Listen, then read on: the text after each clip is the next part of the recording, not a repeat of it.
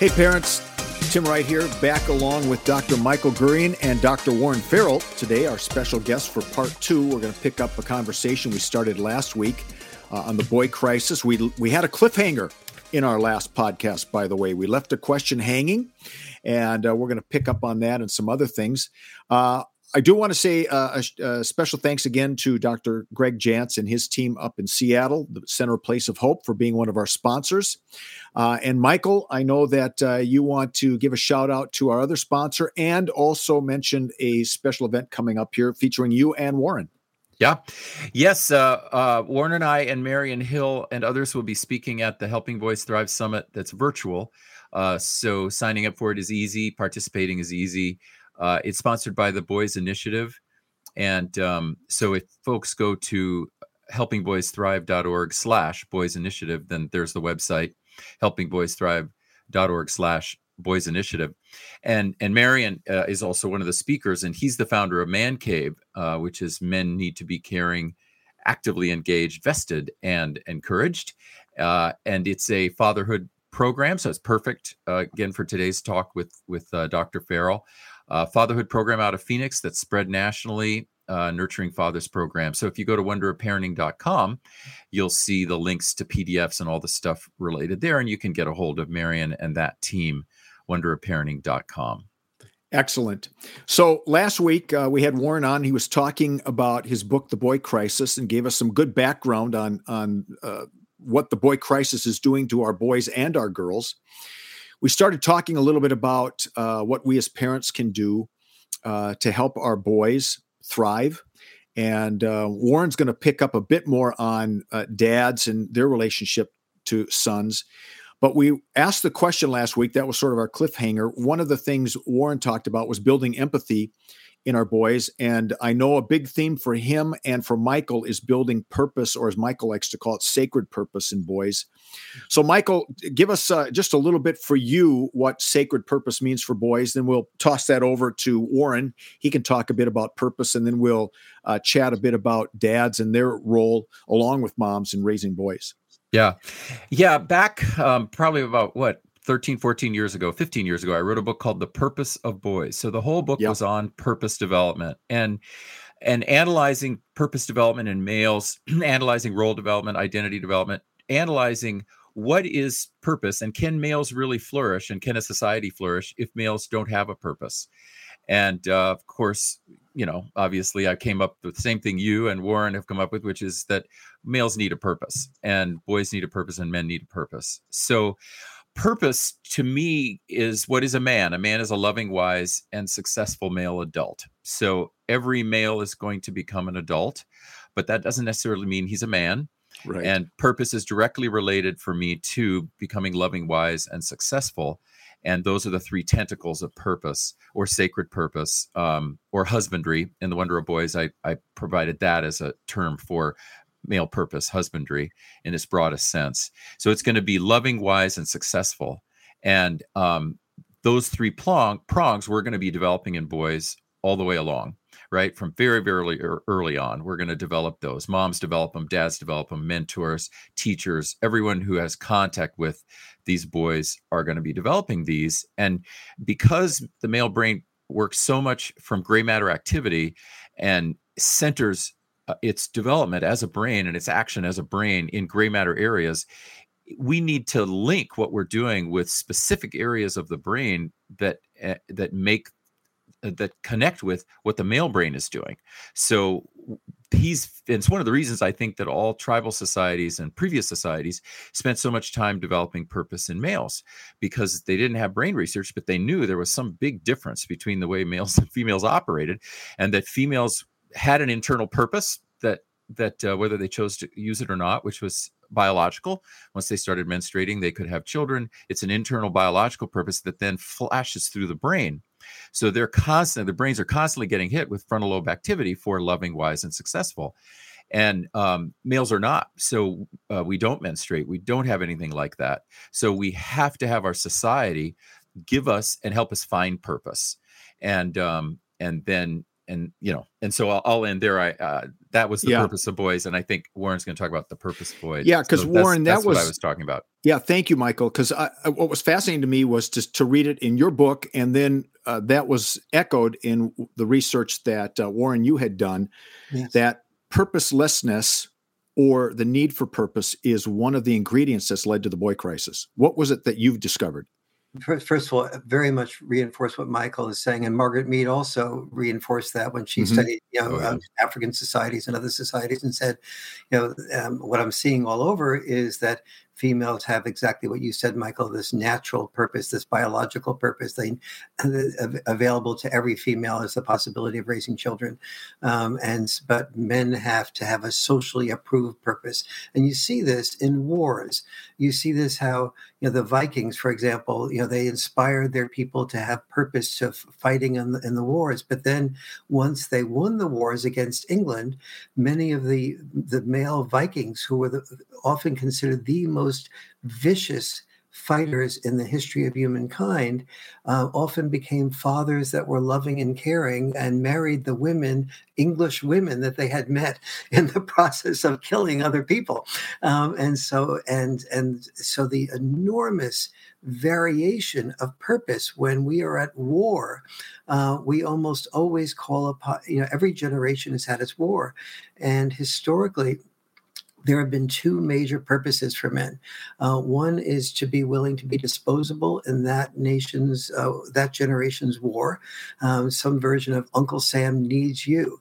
And when boys and men are told that they're needed by Uncle Sam and by women, they will drop what they are doing, drop their distractions, drop their purposelessness, and they'll go and be willing to risk their lives or be disposable in exchange for fulfilling the need that somebody else says that they have for them, even if that need means they're dying. We see this in the Ukraine now.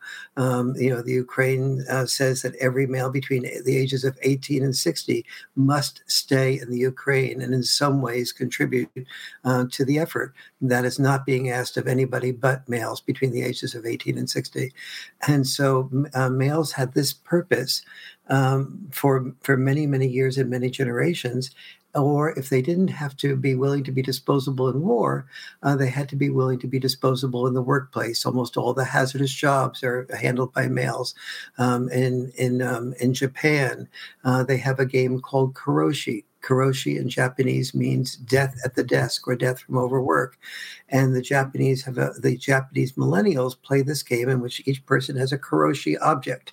And the karoshi object, to the degree that they win, they climb the ladder, like the corporate ladder, the religious hierarchical ladder, or whatever ladder of business that they want to go to, religious, etc. And then the karoshi figure that gets to the top of the ladder first commits suicide.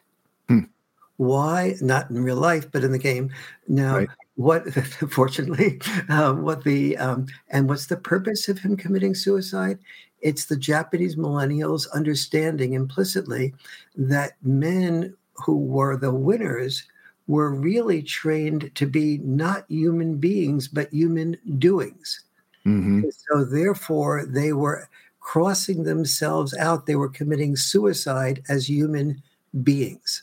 Mom deserves the best, and there's no better place to shop for Mother's Day than Whole Foods Market. They're your destination for unbeatable savings, from premium gifts to show-stopping flowers and irresistible desserts. Start by saving 33% with Prime on all body care and candles. Then get a 15-stem bunch of tulips for just $9.99 each with Prime. Round out Mom's menu with festive rosé, irresistible berry chantilly cake, and more special treats. Come celebrate Mother's Day at Whole Foods Market. This podcast is sponsored by Skylight Frame. Mother's Day is almost here. What are you getting her? Something that shows you care. Something that makes her feel loved. Something that won't stress you out. Something like the Skylight Frame. The Skylight Frame is the perfect gift. It's a touchscreen photo frame your whole family can upload photos to, from wherever they are in the world. It's a way to share with her all the moments that matter. It sets up in seconds. You can even make sure that it's already loaded with photos when your mom opens her Mother's Day gift. And her Skylight Frame can hold thousands of the treasured photos you share. It's an easy, heartfelt way for mom to stay connected with those who matter most. It really is the perfect gift. Now, as a special Mother's Day offer for our listeners,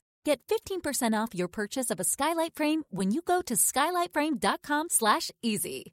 That's SKYLIGHTFRAME.com/easy. Get 15% off your Mother's Day purchase now at skylightframe.com/easy. And so that is the really fundamental understanding of what's been happening. So for historically, there were two basic purposes for males: be disposable in war, be disposable in work, in that Kuroshi type of way.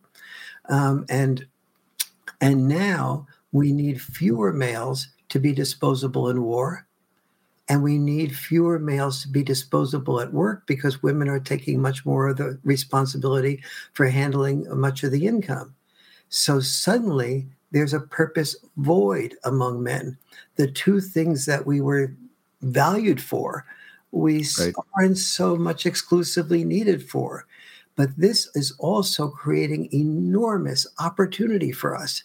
And the opportunity is that both parents now, for the first time in human history, and only in developed societies where there's enough mastery of survival that we don't need to worry about dividing roles and having women raise children and men raising money, are we free to be able to say to our daughters and our sons, what are your special talents? What are your special interests? This is a freedom we've never had before.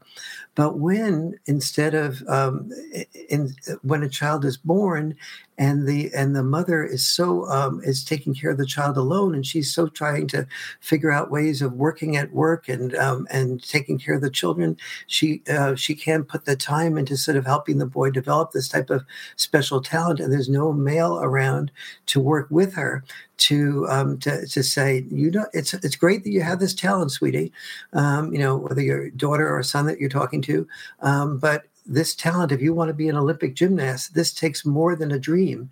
This takes discipline. This takes forfeiting parties, the next video game that comes out, being on social media all the time. You've got to do this, and I'm going to support you to do this if you're going to really do it. But if you're going to just want me to support you to do it and not really follow through with it on your end, I'm going to drop our support of you. And mom will often go, well, wait a minute, that's not very nice. You need to support them to go to the party. It's really helpful to have that balanced life, to go to their friends' parties. Absolutely, it is. But if you want to be the top of any field, in a creative field, you're not going to have a balanced life. So that's a trade-off you have to make, and we have to think that through. What are your skills? So there's so many considerations and nuances of what is right and wrong in the parenting of a child to either fulfill, to do fulfilling work. Fulfilling work almost always pays less. That's why we call it starving artists, starving writers, starving pastors. Starving pastors. Oh yes, absolutely. Yep. And most actors in Los Angeles have the exact same name, waiter. And so so these things are, so the more fulfilling your work is, the more people want to do that fulfilling work.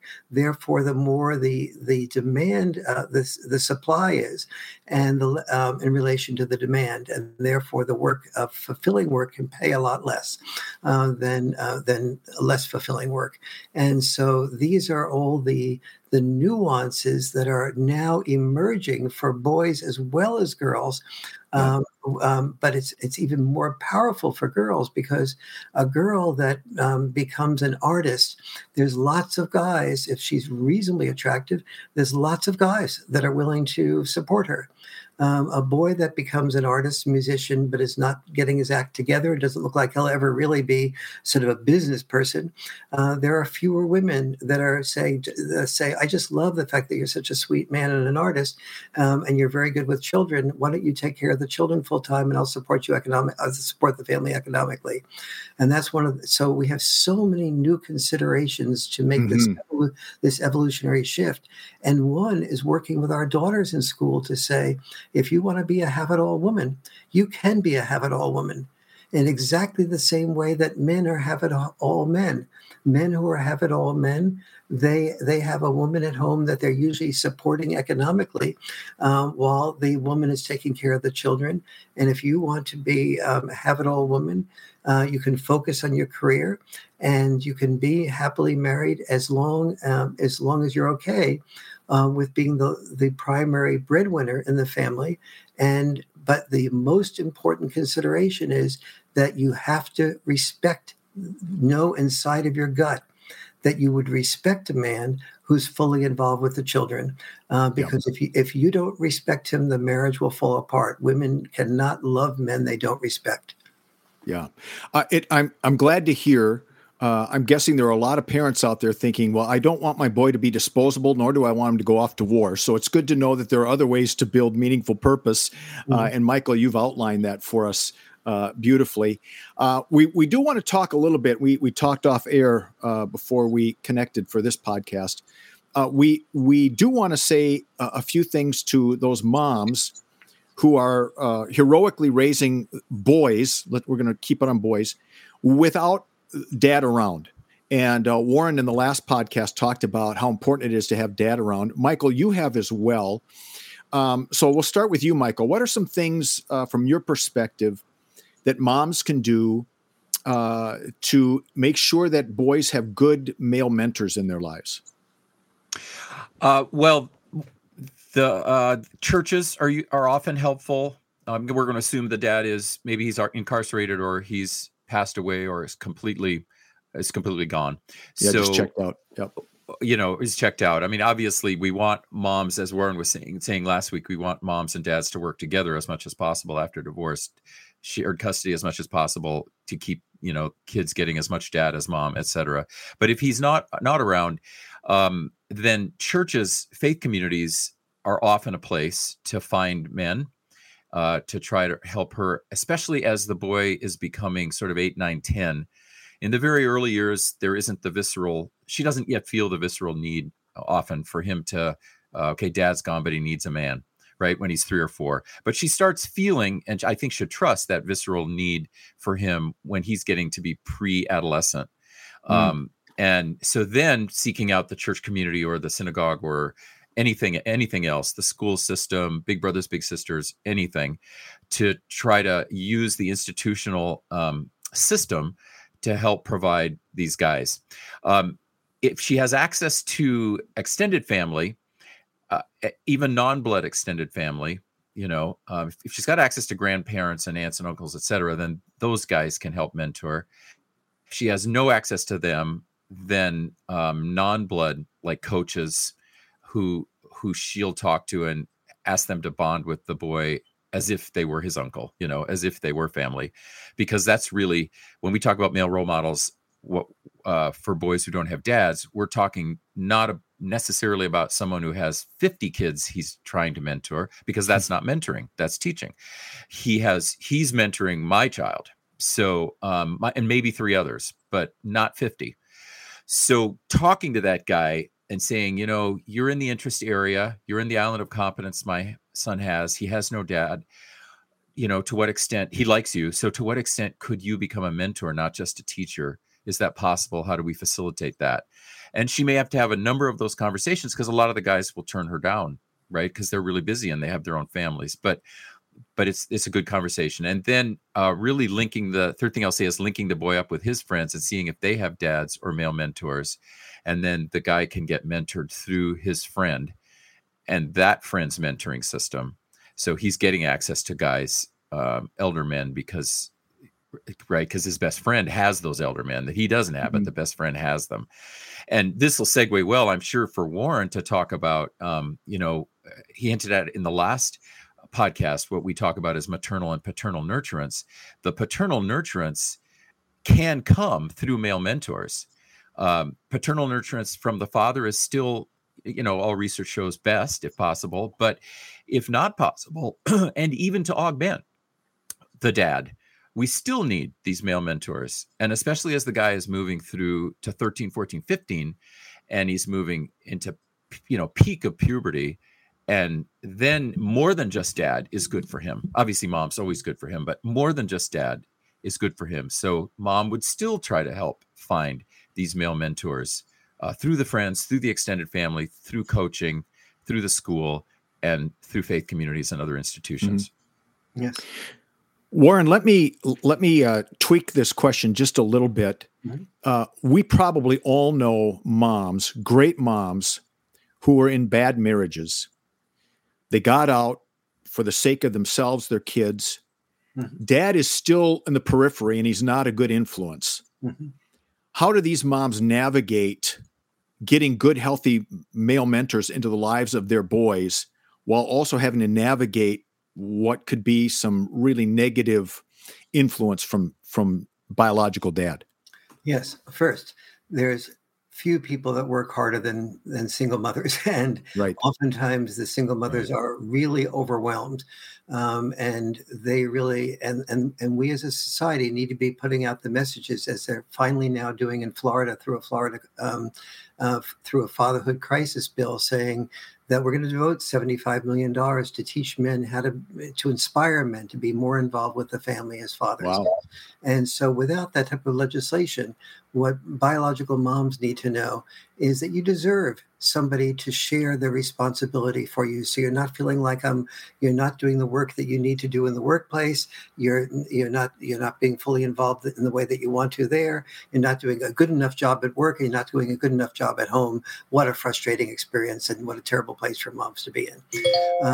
Second, it's really important for us to be able to say to everyone now that there's a difference, that mentors at every level that Michael just mentioned is so important, including getting your children involved in what I call the liberal arts of sports, which I mean organized team sports. I mean pickup team sports. Pickup team sports have enormous value for preparing a child to be a creative, entrepreneurial type. And then also sports that require largely individual discipline, such as tennis or gymnastics, where you are part of a team, but your individual discipline is the most important thing, and that requires a lot of postponed gratification and so on. And so all those, so not only encourage or require your child, particularly your boy child, to be involved with all the liberal arts of the sports, but then go to the games, watch for the coaches that you feel will be good potential role models.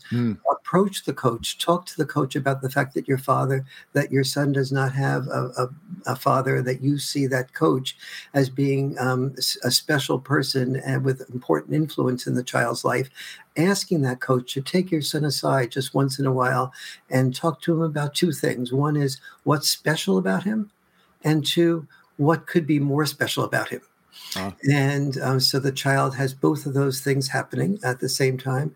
In the faith-based communities that Michael was mentioning, work on spotting pastors, ministers, rabbis, or imams that are really caring and loving, and then talk with them, if they're not already doing this, about getting groups of boys your son's age to have confidential once-a-month conversations with other boys in which they talk about the type of thing that Ashanti Branch has introduced, what's behind their mask. All boys are so fearful of not being seen as being strong that they put on masks, but they all also have this enormous vulnerability underneath these masks. And until they realize that every boy has these same vulnerabilities, do they not become secure enough to realize that they need to be sharing those vulnerabilities, and at the same time having a balanced view of themselves. So there's so many things like this. Cub Scouts have the best data on if you have your son involved in Cub Scouts for 2 years or longer, and he's consistently attending, there's an enormous increase in what every parent wants for his or her child, which is character development, positive character development. Boy Scouts have done a great job of deconstructing masculinity, giving merit badges for achievements. But each merit badge your child chooses is a merit badge often associated with somebody who's a male mentor to help you get through and achieve that merit badge. Encourage your child not only to get those merit badges, but also to connect with the male mentor who will help your child in the process of doing so. And the reason I said it deconstructs masculinity so well is because it allows the boy to sort of aggregate. I now have more than one merit badge. I can now be a Star Scout. I can work my way toward Eagle, et cetera, life and then Eagle. And so those are things. But the most important message I can share with you, actually two most important messages, is if there must be a divorce, the children who do best after divorce have four things happening. One is an equal amount of involvement of both the mother and dad. The closer to equal it becomes, the better the child does. Number two, that the father and mother live within about 20 minutes drive time from each other, so that the child doesn't have to resent the parent that lives far away because they're not able to attend their soccer game, or they're not able to attend their best friend's birthday party or whatever. Number three, that the child is not able to detect bad mouthing from mother to father or father to mother. Bad mouthing, when a child looks in the mirror, the child sees half the genes of the father and half the genes of the mother. They see the eye contact, the hair, the body language. The older they get, the more they spot those things. And if they feel like their father is they're being told that their father is irresponsible, a narcissist, a liar, they begin to find the narcissist, liar, and irresponsible person inside of themselves, but they have nobody to talk to about it. They can't talk to mom because they don't want to get mom and dad into a big fight. They can't talk to dad for the same reason. They are afraid of greater insecurity, so they start fearing inside of themselves that they are the negative person that parent is being put down at. Number four, that must-dos after divorce is that the mother and father both be involved in consistent communication counseling or relationship counseling. The word consistent is important. When you only go to emergency relationship counseling, what ends up happening is that the father and mother in that emergency have a short period of time to try to get their bottom line to win, and they never see the best intent of the other parent. The job of relationship counseling that works for children's benefit in the long run is where both parents can see that the best intent of that roughhousing, like I talked about last podcast, was not to just harm the children or get them hurt, but the mother understands the best intent of the father understands the best intent of why the mother didn't want that child to climb too high in the tree. And she wasn't just being overprotective. And what are the checks and balance parenting modalities that I can employ to give the child the best of both worlds? The second thing that is so important is, remember I said in the last podcast that men who are told they are needed will die to fulfill being needed. Right. Find out the differences between dad-style parenting and mom-style parenting that I discuss in the Boy Crisis book, and let the biological dad know that his type of parenting is needed in a way that you didn't understand before. That what you felt was irresponsible, you now see at a certain amount of teasing, a certain amount of risk-taking, a certain amount of roughhousing. Those are things that are very good for the child, but that the two of you are needed to talk about how much is good and how much is not good. You need him back in the picture. Many men who have gotten drunk or who are on drugs, when they're told they're needed, they substitute purpose for the drugs and the drinking. Right. And so they'll come back and be involved, but they need to know that they're needed by you. So don't underestimate that possibility. Good stuff. Warren, we so appreciate you. For me to sit in the presence of these two titans of boy advocates has been great. These last two podcasts. And of course, I'm a huge fan of both of you. So on behalf of our audience, thank you both for these last two podcasts. And Warren, especially, thank you for your time with us. Michael, anything you want to say to wrap up?